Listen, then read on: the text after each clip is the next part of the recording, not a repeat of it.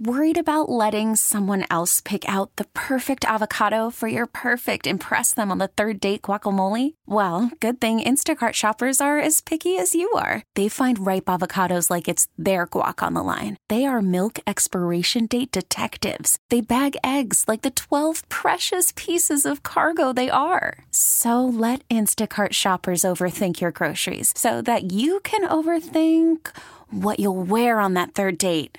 Download the Instacart app to get free delivery on your first 3 orders while supplies last. Minimum $10 per order. Additional terms apply.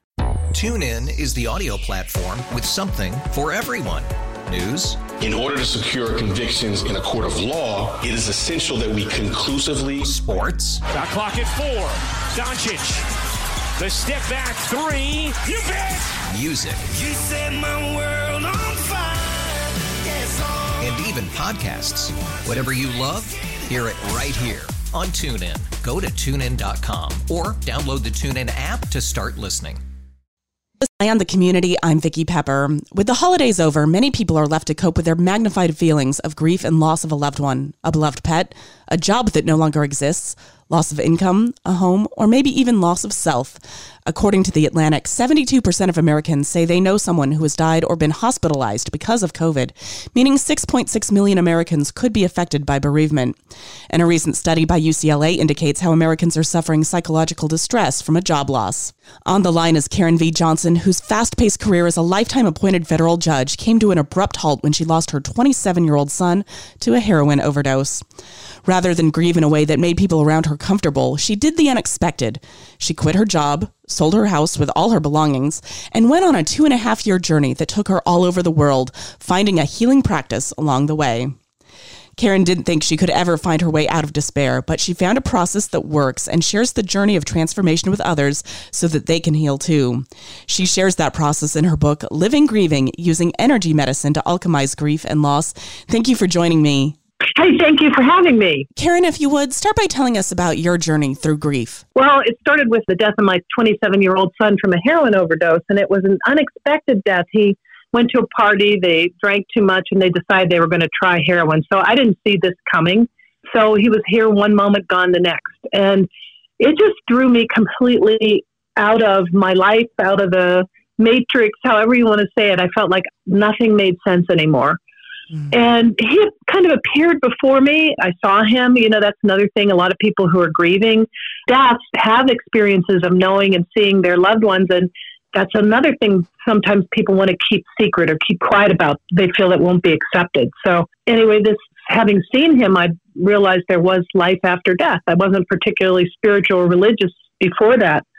And it was a long process of taking mediumship training and talking to an evolutionary astrologer and coming across the Four Winds Society, shamanic training with Alberto Viodo. And so I went on a really long journey, a 2.5-year long journey all around the world, leaving everything behind to kind of figure out grief and loss and understand it in some way that just wasn't making sense to me. And tell us about some of the practices you started to use to cope with grief and loss. Yeah. So my book has 16 practices, and yes, a lot of people that are Buddhist are going to find these to be familiar, but they kind of cross over to many different doctrines: non-judgment, non-suffering, non-attachment, the practice of beauty, non-doing, non-engagement. So my book is structured around the medicine wheel, and each practice, there's 4 practices on each quadrant of the medicine wheel: south, west, north, and east. And so what I take the readers on is a journey. And it's a journey of transformation to find the blessings of the grieving process and allowing themselves to grow into a state of living with grief. And so the metaphor, as above, so below, is a metaphor that shows how we are so connected to our loved ones on the other side. They go through transformation, resurrection, and rebirth, and so do we. And so that's the process I want to take the readers on so that they can find a way back to themselves. You know, when we have a lot of loss, and this works for loss too, not just death, but loss, because, you know, sometimes we lose a relationship and maybe we're glad to be out of the relationship, but what we lost is the dream. And sometimes we haven't gotten in touch with that. We say to ourselves, oh, I I understand that. I dealt with that a long time ago, or I'm glad to be free. But there's a part of us that just isn't quite there yet. And it's getting at those unrecognized feelings and getting to the depth of our grief and figuring out where are we stuck and how can we move along and do better and use the energy of loss and grief to help create a new and different life for ourselves. A lot of people have seasonal affective disorder, and I think it's kind of natural to get depressed during the winter. But for some people, the holidays and the busyness of Thanksgiving and Christmas can distract us from that. For others, it just exacerbates it. But I feel like once the new year starts and things get back to normal, we realize that winter is only halfway over. What tips do you have for someone coping with grief and loss in the new year? It's not easy. And so I'm in New York, so we're in the depth of winter and it's very dark. California is a little different, but I think a lot of times in the holiday season, we get busy. And the busy helps us avoid uncomfortable emotions. And, sometimes we think if I just avoid this, if I keep busy and I don't look at it, I don't have to deal with it, but it's kind of bubbling away under the surface. And so I always recommend just taking some time to really look at things, to sit with uncomfortable emotions so that we can see them. When you see them, you express them and you release them. So that's kind of the process. If you keep not looking and keep not feeling, yes, you can experience a little bit of numbness, but the numbness is not helping you. And so what I like to do is have people really sit with their emotions.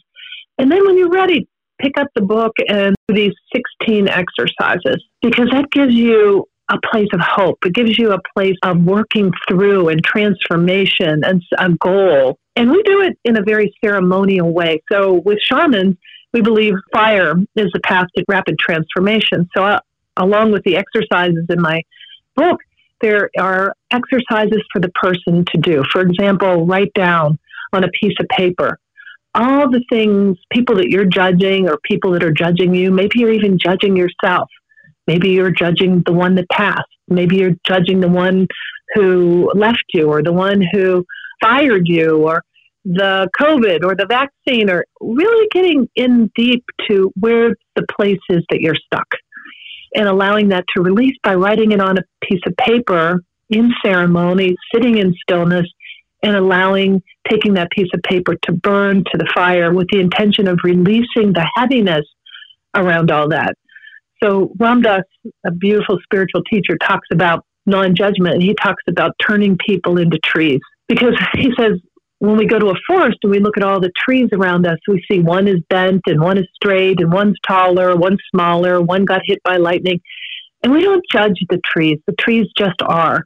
But when it comes to people, our judging mind comes in. So the exercise is turning everyone into a tree and allowing them just to be and to release them. So sometimes it's really hard for people to say, okay, this person, I'm really angry because my sister or my brother didn't help me.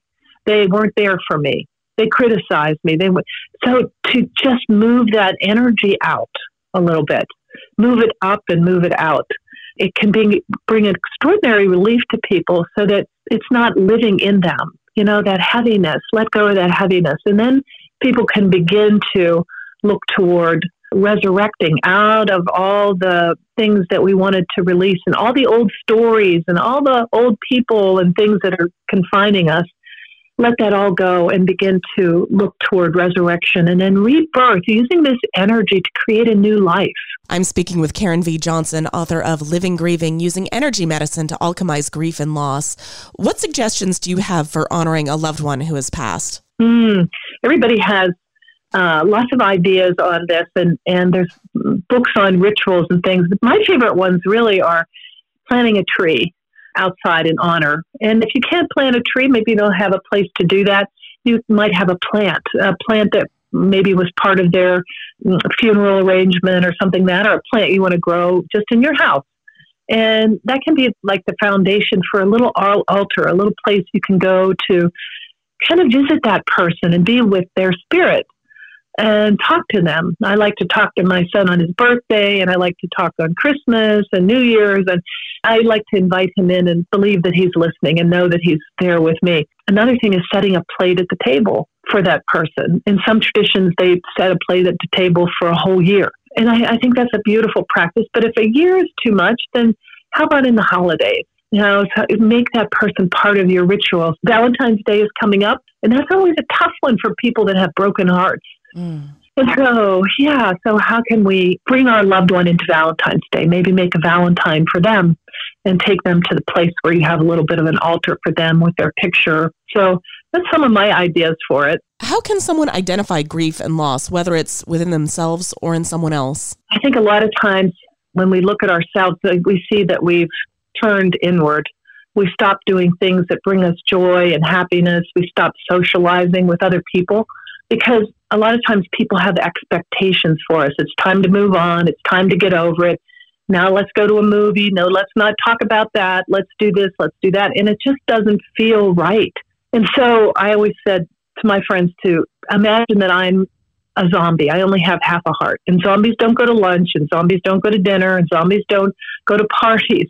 And so that sense of socially isolating, because the pressure to move on and conform is so great. People that are grieving make others around them feel uncomfortable. And so there's a lot of pressure to move on and to not be grieving.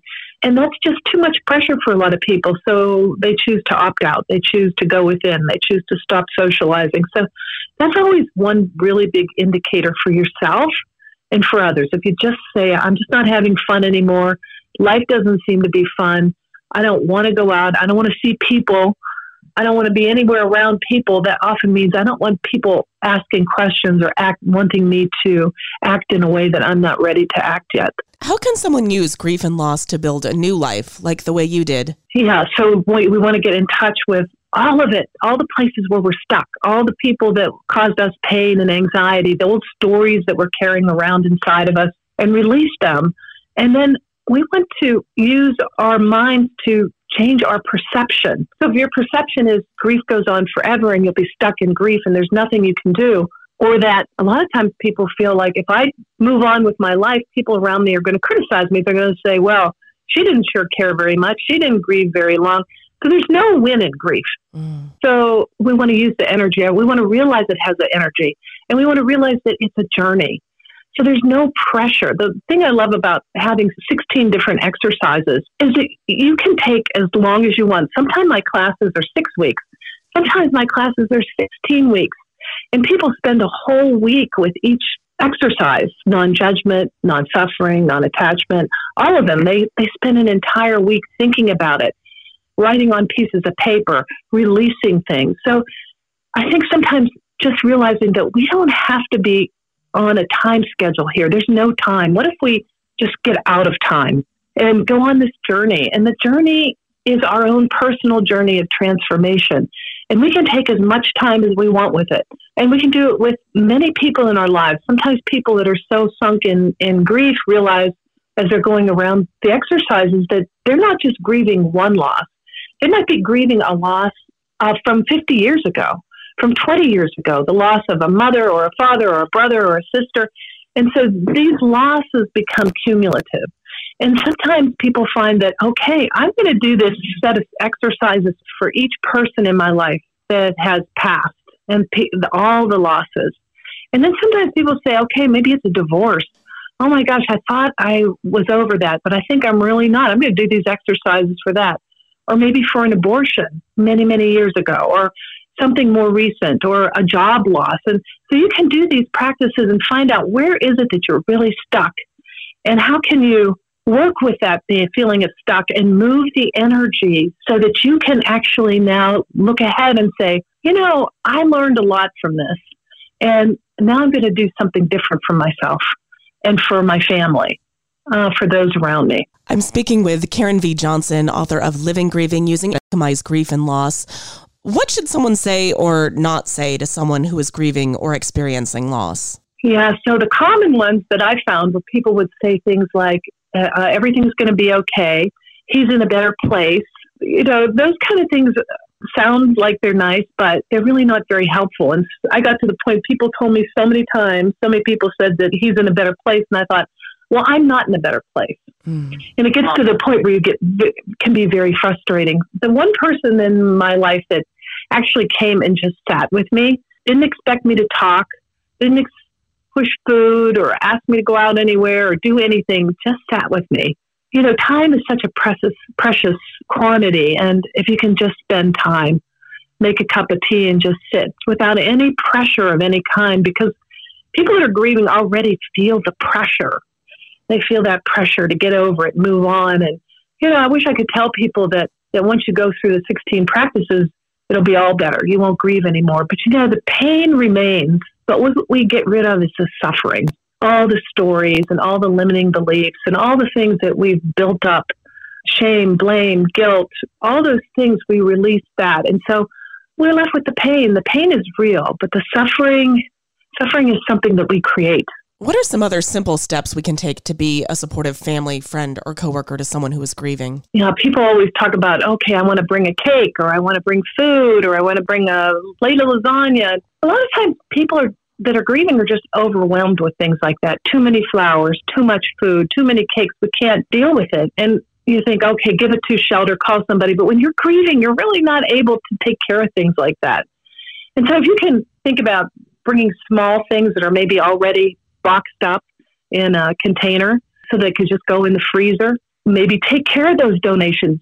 You could say that would be something you could do for somebody. Say, would you like me to take care of some of this? Would you like me to put it in containers? Would you like me to pass it on to a food pantry or something like that? So those kind of things where you see the person, you know, surrounded by things, you know, all kinds of food, the counters are full, the fridge is full, flowers everywhere, and you think, oh, this shows love. But at some point, it becomes overwhelming. So how can we make this all more manageable for somebody? It's really a great thing to do. Tell us about some of the ancient approaches to grief and loss and the process of healing. So my path that I found for my healing is a shamanic path. And shamans are located all over the world, but the Indian path is the one that I'm familiar with. And so the big journey begins in the south. So there's 4 directions of the medicine wheel: south, west, north, and east. And in the south direction, we have the concept of the serpent, and the serpent who sheds its skin. And that's the way we want to begin to shed our limiting stories about shame, blame, guilt, all the stories about things that we are ready to release so that we can get unstuck. So, you know, people a lot of times turn the person's room into a shrine and leave everything the same. I know I did that in the beginning. And I had to have a lot of help to really be able to move out of that, move those things, and begin to also move that stuck energy. And then the West is Jaguar medicine. And the Jaguar medicine talks about our deepest terrors, including death, and a step toward renewal and rebirth. So the wisdom of the West direction is that we recognize the only enemy is in ourselves, collapsing in fear, shame, blame, guilt, all those things. So we work in the West direction, and then we work in the North direction. North direction, we start to get a little bit lighter, hummingbird medicine. And it recognizes that epic flight, this little bird with very tiny wings and no food along the way, but it manages to drink only from the sweetest nectar and making this epic journey from Canada all the way to Brazil and Chile and back every year. And that's where we want to be. We want to be finding our soul's journey. What does our soul really want? And a lot of times when people have been caretakers, have watched somebody pass, maybe have children that are sunk into addictions, we lose all sense of ourselves and what we want and what we need. Also just being that sandwich generation, taking care of children, taking care of elderly parents, working 40, 60, 80 hours a week. I mean, we're tremendously busy and confined, and we lose track of who we are and what we want. So it's an opportunity to come back and say, hey, what do I want? What would I do? If I could do anything, not worry about anything else, what would I do? Where would I go? How would I live my life? And begin to say, okay, get in touch with that feeling. And then once you see it and you get in touch with it, you can begin to make plans. I'm speaking with Karen V. Johnson, author of Living Grieving, Using Energy Medicine to Alchemize Grief and Loss. How can someone make peace with feelings of regret, guilt, and despair?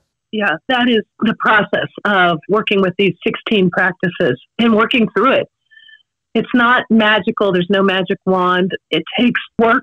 It takes dedication. But the end product is so worthwhile because all the people that have attended my classes and workshops, at the end of it, everyone is feeling so much lighter and so much in touch and in tune. So that's the way. The only way is to really get in touch with yourself and get in touch with where the places that you're stuck and the things that you really want for your life. How can someone find self-compassion during a bereavement journey? Self-compassion is always that tough one, self-love. We're so good at saying kind things to others, but we treat ourselves in ways that we wouldn't treat anybody else. So it's always sitting with that and saying, what am I saying to myself? Am I saying, oh, you're so stupid, you never do anything right, you always make mistakes? If you catch yourself saying those things, then it's time to turn it around. But you can't catch yourself all the time, the internal dialogue, unless you're really sitting in stillness. Every once in a while, it just pops up and you say, oh my gosh, why am I talking that way to myself? It's all your fault. You should have called the doctor. It's all your fault. You have bad genetics. Oh, it's all your fault. All those things that we tell ourselves that are not even true. So self-love, self-forgiveness, self-awareness, self-compassion, all those things that mean things that we say to ourselves, having a moment and saying, is that really true? And if you really still can't get at it quite that way and you think, well, maybe it's true, would I say that to anybody else? And then if the answer is no, you think, okay, let's let that go. Let's just let it go. It's not helping. All it's doing is causing misery and pain. I've been speaking with Karen V. Johnson, author of Living, Grieving, Using Energy Medicine to Alchemize Grief and Loss. How would you like us to get your book? So you can find me on Amazon and also at KarenJohnson.net. That's my website. You can get a copy of the book through that. And also you can sign in for my newsletter. And there'll be postings there about classes and different things that I hold. Any final thoughts for us? Just that I love the metaphor as above, so below for the journey of the bereaved and through loss and despair. So we want to just take this journey and remember it is a journey and that you can begin to transform and transcend, that there is hope. Thank you so much for talking with us today. And I'm so sorry for your loss. Thank you. Thank you for having me. TuneIn is the audio platform with something for everyone. News. In order to secure convictions in a court of law, it is essential that we conclusively. Sports. Shot clock at 4. Doncic. The step back 3. You bet. Music. You set my world on fire. Yes, and even podcasts. Whatever you love, hear it right here on TuneIn. Go to TuneIn.com or download the TuneIn app to start listening. We really need new phones. T-Mobile will cover the cost of 4 amazing new iPhone 15s, and each line is only $25 a month. New iPhone 15s? it's better over here. Only at T-Mobile, get 4 iPhone 15s on us and 4 lines for $25 per line per month with eligible trade-in when you switch. Minimum of 4 lines for $25 per line per month with autopay discount using debit or bank account. $5 more per line without autopay, plus taxes and fees. Phone fee at 24 monthly bill credits for well-qualified customers. Contact us before canceling account to continue bill credits or credit stop and balance on required finance agreement due. $35 per line connection charge applies. See T-Mobile.com.